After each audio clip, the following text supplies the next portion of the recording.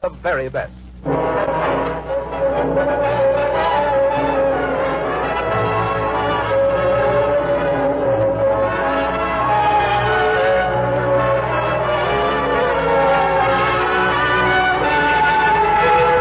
Tonight, from Hollywood, the makers of Hallmark greeting cards bring you an exciting dramatization of an unforgettable story on the Hallmark Playhouse.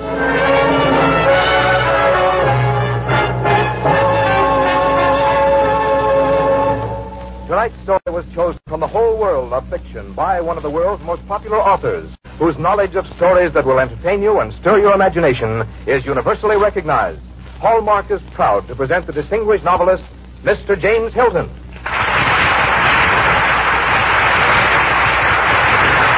Good evening, ladies and gentlemen. Tonight on the Hallmark Playhouse, we offer for the first time on the air a dramatization of a story which captured my fancy rather neatly when I first read it.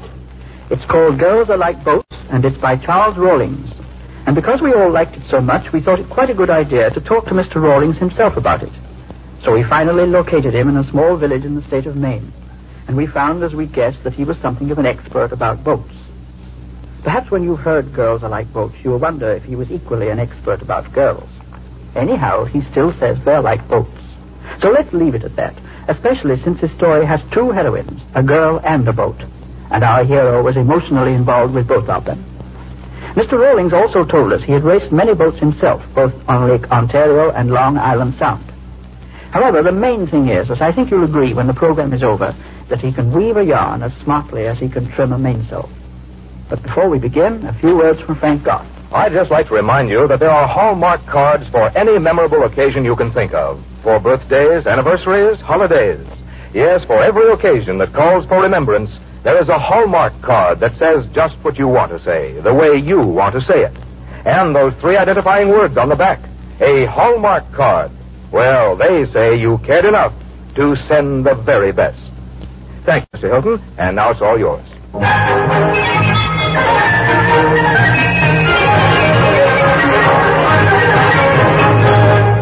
The moment George saw her, it was that most exciting cliché of life under popular literature, love at first sight.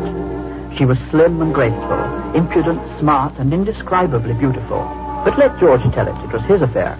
George? Like you say, Mr. Hilton, love at first sight. My ventricles went pity and my auricles went pat. She was class all over, and every inch a lady. And there was 30 feet of her, and she didn't weigh an ounce over 7 tons. She was a dreamboat. Her decks were robin's egg blue, her woodwork was teakwood, polished like black glass. Ah, she was a charmer, built for speed. There was only one thing wrong with her. The minks just wouldn't sail. The cotton blossom wouldn't win a race. Everyone tried. Everyone gave up. Until finally they hauled her out of the water in disgrace. And there she sat all through the fall and winter and into the spring. When lo and what have you, there she was afloat again at her old berth, and men working all over her. A little man with horn-rimmed spectacles was watching her the way a cat watches its firstborn absorb its first mouse. Well, hello there. Not the cotton blossom. Yeah, she's her. I've seen you around the yacht club, haven't I? I come around Sunday afternoons. That's right. You and your wife, I believe. Yeah, sort of tall woman. Yes. Wide in proportion. I remember. Twice my size. Yes. Lassie Doolittle. I'm Pete Doolittle. I'm George Bemis. I'm on the racing committee. How are you, Doolittle? Racing committee, huh? Uh-huh. Well, mister, you chaps in the R boats are going to have something to beat this year. Not the cotton blossom. I just bought it. No. I'm just getting back in. It's my sport, you know. Are you a yachtsman? Why not? Nothing. Oh, I know. You think I'm just a squeaky little guy with showroom glasses and a broken-down hat and the word taxpayer written across my coattails like in the cartoons, huh? I look like the funny pictures of John Public, I know. Or maybe Barney Google. Oh, no, you don't. Oh, I do, too. Yes, I do. But not when I'm sailing. Well, we're glad somebody took an interest in the cotton blossom. We want to see her go. Oh, she'll go. Oh, she'll go if I have to give her the hot foot. That's the talk. Well, it isn't just talk. Well, our first club race is Saturday. I'll be in the Ardette, a 36-footer. Well, I'll be in the cotton blossom, so watch out. You just watch out for Pete Doolittle, the little guy in the cartoon.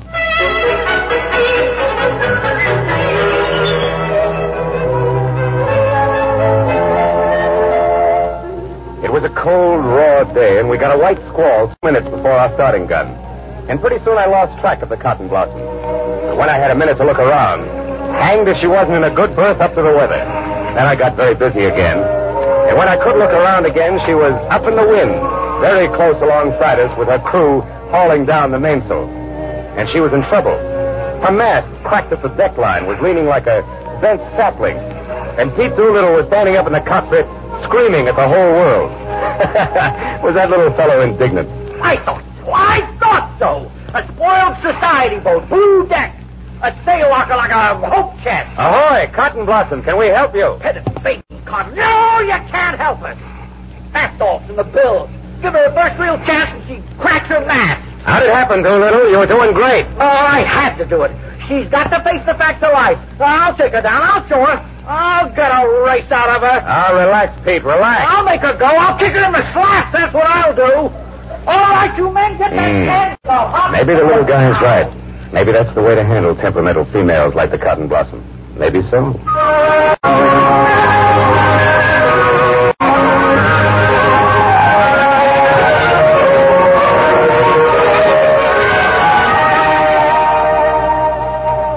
I thought you might like coming down here for a little talk in my boat, Pete. It's a nice little boat. It's ship-shape.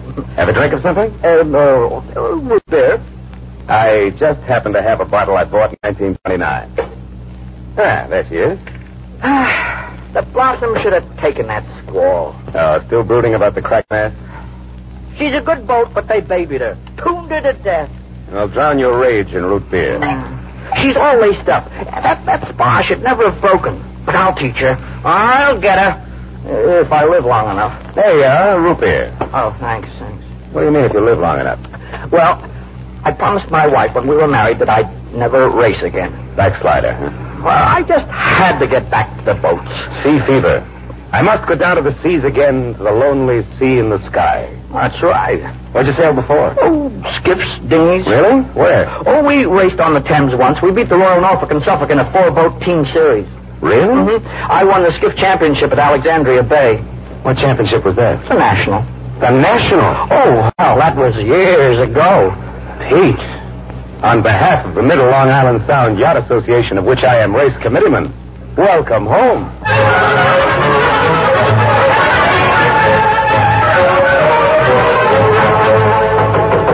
Come in. I said come in. You wouldn't drown yourself out like You that. are Mr. George Bemis? Yes, ma'am. On the race committee of this yacht club? I am. I presume you're in this piece of treachery with Peter. Treachery? Peter? Look, I don't... Don't deny it. You've been encouraging him about that miserable sailboat he bought here. Oh. Yes, I found out, you see. I ought to break every bone in your body. How much do such things cost? Boats or damaged suits? Peter's bank statement shows that he withdrew $4,000 3 weeks ago. Well, there's your answer then. Now you listen to me, young man. I am not going to have it. I had my reasons when I made Peter promise me not to race again. He's a very nervous man. Racing makes him dream at night. It was a full year after we were married before he stopped being profane in his sleep. Now he started again. The sea, madam, is a hard master, madam. Do you drink? I take a little cooking whiskey on cold, rainy nights. No, those boats are floating barrooms. I happen to be an organizer of women. I hold several committee posts of importance. Why, to have my husband publicized on the sporting pages... Reeking of sweat and alcohol and remnants. Yes, dear lady, I understand utterly. Peter is a good man. For 25 years, we've lived happily together. This demoralizing foolishness is therefore something I will not have. I am not going to have it. Stout girl. Not for my height and build. Good day, Mr. Venus.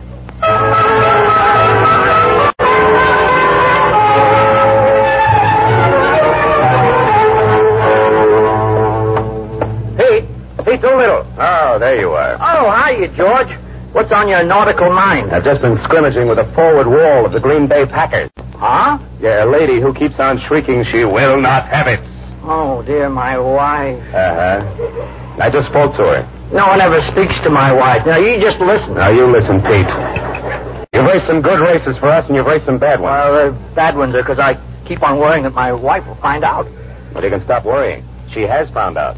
Oh, dear. It seems you started swearing in your sleep again. Oh, dear. Pete, tonight you're going home to the crisis of your life. But there's one thing you've got to promise me. You're not going to quit racing. Now, promise. Well, suppose she murders me. Well, tell her we'll never have a drop of liquor aboard. Tell her you'll be home Saturday and Sunday night. Anything she wants, give it to her. But you can't stop sailing. Oh, dear me. Rough language isn't going to save you.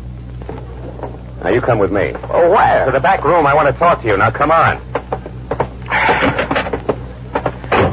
Now. Oh, dear.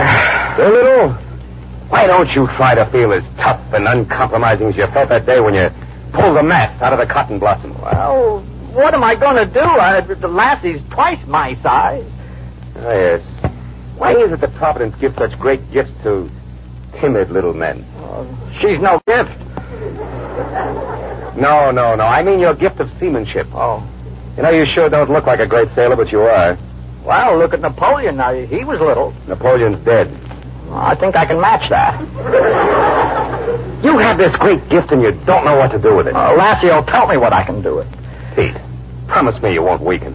When was I strong? You, Peter Doolittle, you're a sailor. Yours is the heritage of the Vikings, of Columbus, of the seafaring Phoenicians. Well, I call upon you to think of the men who have fought and conquered the sea before you. You, Doolittle, you're one of them. Me? They are your brethren. Yeah? Think of the great heroes of the sea. Think of the Sea Hawks. Drake, Frobisher, Hawkins, sailing their Elizabethan thunderbolts to eternal glory. Think. Yeah. And the Bounty. Think of the epic of the Bounty of Old Ironside, the Alabama. That's right. And the Mayflower. What about the Mayflower? Yeah, what about Henry Hudson in the Half Moon? Farragut in the Mississippi. Damn the torpedoes. Full speed ahead. Hurry on Lake Erie. We have met the enemy, and they are ours. Captain Lawrence in the Chesapeake. Don't give up the ship. Atta boy, Pete. And what about John Masefield, Poet Laureate of England? And sea fever, huh? I must go down to the seas again, to the lonely sea in the sky. And do it. And all I ask is a tall ship. The Cotton Blossom. A tall ship. The Cotton Blossom. Star to steer her by. Atta boy, Pete. Fast to the wind for crime. Columbia. Atta boy, Pete. Atta boy. Out of my way. I'll probably get killed, but I'm off to the war. And if anything goes wrong, don't you worry. We'll bury him at sea.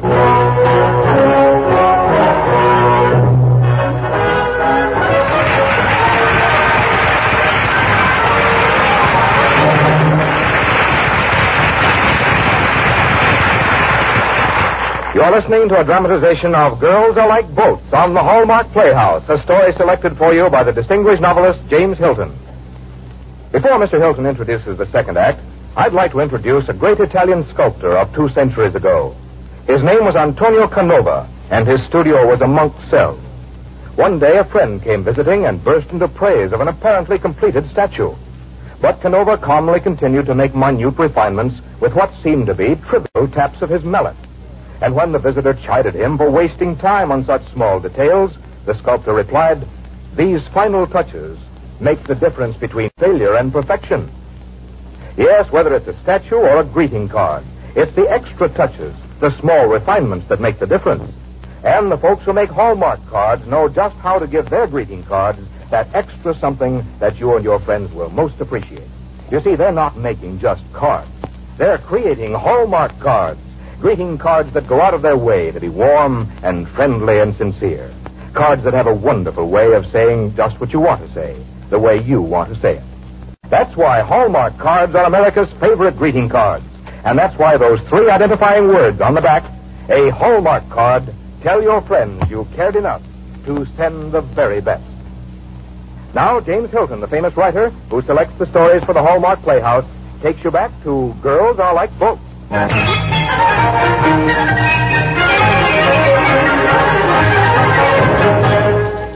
So here we are with Peter Doolittle in quite a serious dilemma for anyone like Pete, who takes his boating seriously. Well, Mr. Rawlings got him into it. Maybe he can get him out of it. Because, as I said before, he can weave a yarn as smartly as he can trim a mainsail. So let's see how he does it. He has Pete's wife tossed to the Commodore of the Yacht Club. She pretends to have a nervous breakdown. She advertises cotton blossoms for sale. At her own club meeting, she speaks firmly against yacht clubs. Week after after week, it wore Pete down. But somehow he never quite gave in. But it was hurting his racing form. And George finally had to speak to Pete about it. Pete, life's just not worth living to you, is it? Not very nice. Want to quit? Well, the only happiness I have is racing my boat. If I quit, I won't have anything. No, I blame your wife. She's a... what's it? Oh, now we ought not to talk like that, George. Well, she isn't so bad. Well, not so awful bad. What that woman needs is what you said the Cotton Blossom needed once, and you were dead right. Rough handling occasionally, discipline. Women are like boats.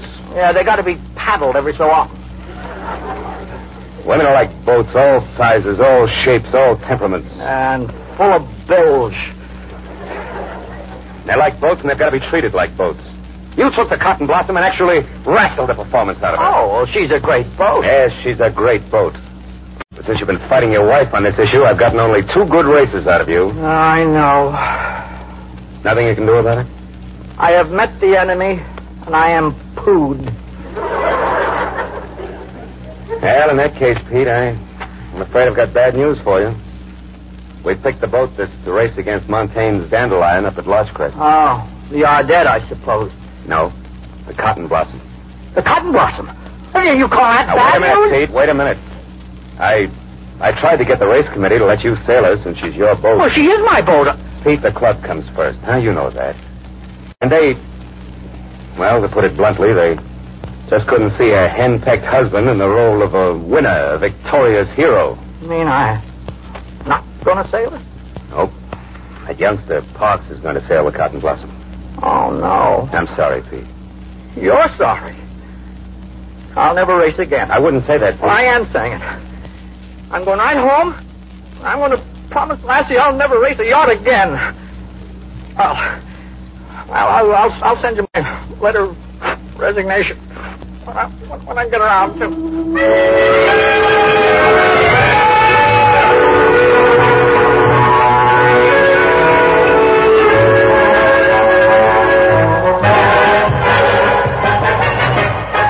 Up at Lodgecrest, they fly the bunting and switch the brass polishing rags when you come up to race.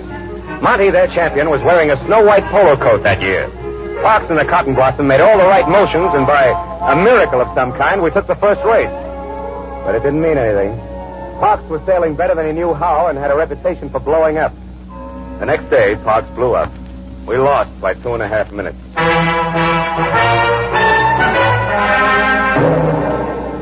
Wet, shivering, and unnerved, Parks stepped into the dinghy to take him ashore and slipped, dislocated his shoulder. The next morning, he couldn't move his arm. The day was perfect for racing. No chance for a postponement.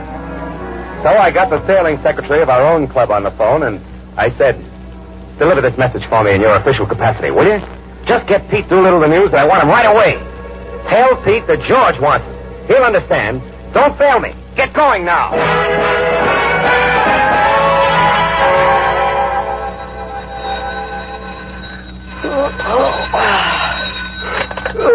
Good morning.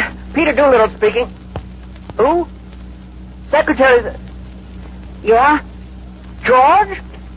George Bemis wants me right away? I see. Yeah, I get it. Sure, here I come. Oh, thanks. Oh, boy. No, you don't, Peter. Lassie, oh, please. I gotta go someplace. It's very important. In your long underwear? Where are my clothes? Downstairs. Oh, what are they doing downstairs? I hid them. I knew something like this might happen in spite of your promise to me never to race again. I want my clothes. Now, where's my pants? Now, look, before I get incensed. I wear the pants in this family. Yeah, and you look like Carnation in them, too. And you look very fetching in that union suit. Oh, I can't sail a boat in this. Why not?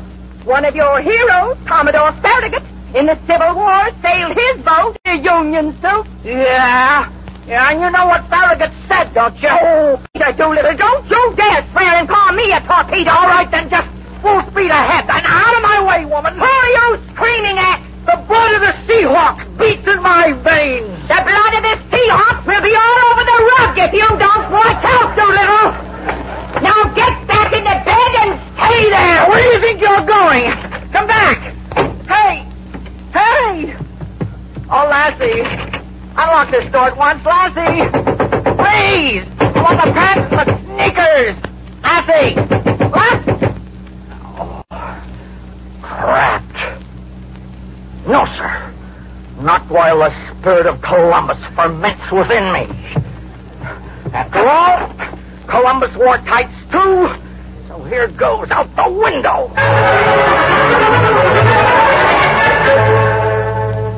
Back at Lodge Crest, we waited for Pete to arrive. 10:30 a.m. We got the canvas on the Cotton Blossom and the spinnaker stopped up. 10:50 a.m. and no Pete. If he failed me, I'd have to sail the Blossom myself and make us all look silly. The mahogany speedboat was coming toward us. I shoved the Cotton Blossom slowly into the wind. The 10-minute gun. And then the mahogany launch swung alongside us, and there was Pete in the bows and underwear and glasses. Pete! Pete, boy! Stand away! I'm going to jump! Attaboy, Pete! Phew, okay, boy. Thanks for the boat ride. Oh, Pete, you made it, boy. Yeah, and I maybe killed my wife. How? I hit her. Yeah, I bopped her right on the schnoz. Hey, she tried to stop me as I was crossing the yard to the garage, and I let her have it.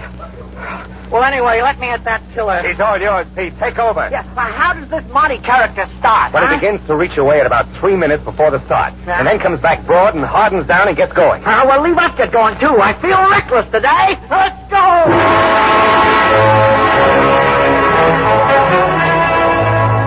The wind boomed into the Cotton Blossom's big sheet, and Pete got underway toward the starting line. Then, the gun! We're off!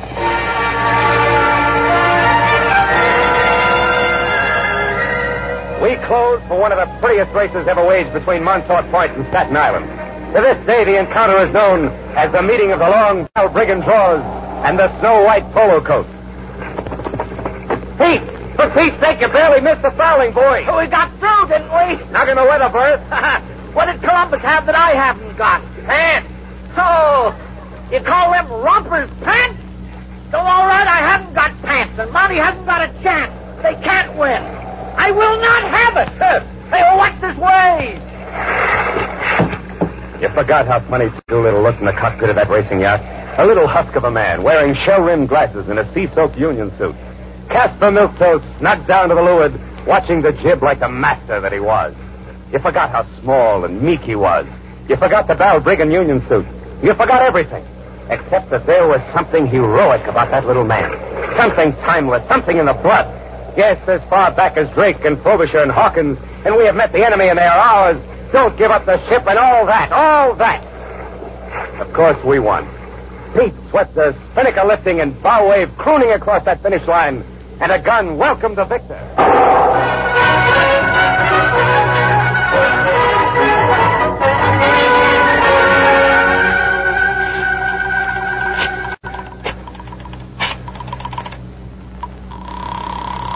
Hello?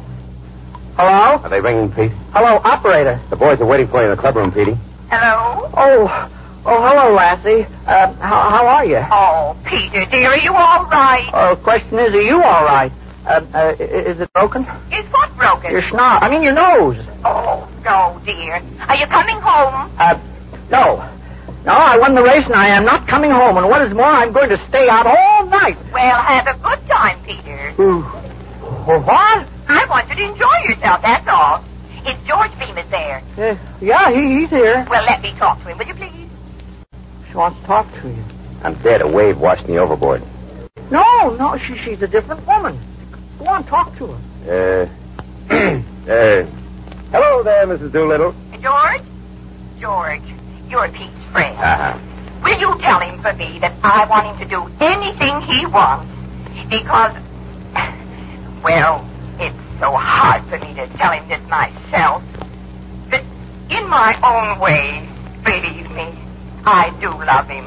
I really do, George. I'm sure you do, Mrs. Doolittle. I do want him to be happy. I didn't know this all meant so much to him. A little bit more, maybe. Tell him I want him to have fun. He'll believe you. Look, why don't you come down and join us, huh? May I? Tell her to take a taxi, George. Pete wants you with him in his hour of triumph. That sweet little man. Wait a minute, George. Give me that phone. She's tame, Petey. Hello, Lassie. Yes, dear? Lassie, why don't you wear that yachting dress I bought for you 25 years ago? Oh, gee. It's right back in style again. Just like you and me.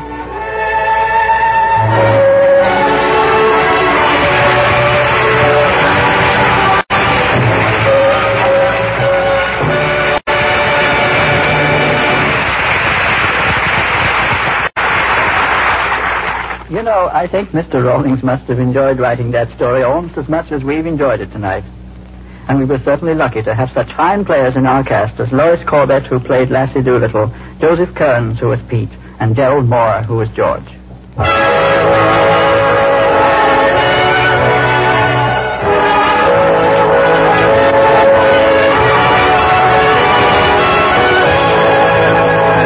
In a moment, James Hilton will return to tell you about next week's story. Meantime, I'd like to remind you that there's nothing like one of those charming Hallmark dolls from the land of make-believe to make a child's eyes light up with joy. There are 16 dolls in all: Little Miss Muffet, Cinderella, Little Boy Blue, and 13 other childhood favorites. Each one wears a hat topped off by a jaunty plume that's a real feather. Each doll stands up by itself, and each one has a clever rhyme story about the doll inside. But that's not all. No, indeed. There's also a big, beautiful album to put them in. The Hallmark dolls are as easy to send as any Hallmark greeting card and cost only 25 cents each. And the big Hallmark doll collector's album, which you'd expect to cost at least $1, is also only 25 cents when you buy one or more of the Hallmark dolls. That means you can give some little friend of yours the album with 3 dolls in it to start a collection for only $1. See all 16 of the charming and colorful Hallmark dolls and the beautiful new Hallmark doll collector's album tomorrow at the store where you buy your Hallmark greeting cards. Now, here again is Mr. Hilton. Next week, we have a story which could truthfully be called a modern classic. It's The Citadel by A.J. Cronin, a great story about a doctor, written by a doctor who became a great writer.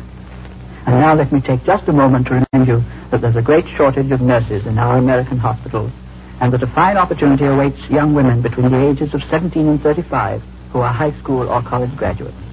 You can apply to your nearest hospital or school of nursing. Thank you very much. And now, until next week, this is James Hilton saying good night. Tonight's story was adapted for radio by Milton Geiger. Our music was arranged and conducted by Lynn Murray. To be doubly sure of the finest quality, always look on the back of a greeting card for those 3 identifying words, a Hallmark card. Remember, Hallmark cards when you care enough to send the very best. Next week, James Hilton's story selection for the Hallmark Playhouse is The Citadel by A.J. Cronin. And the week following, you will hear George Agnew Chamberlain's Phantom Filly. So until next Thursday at the same time, this is Frank Goss saying good night to you all. This program came to you from the Hallmark Playhouse. This is CBS, the Columbia Broadcasting System. This is KNBC, Kansas City, Missouri.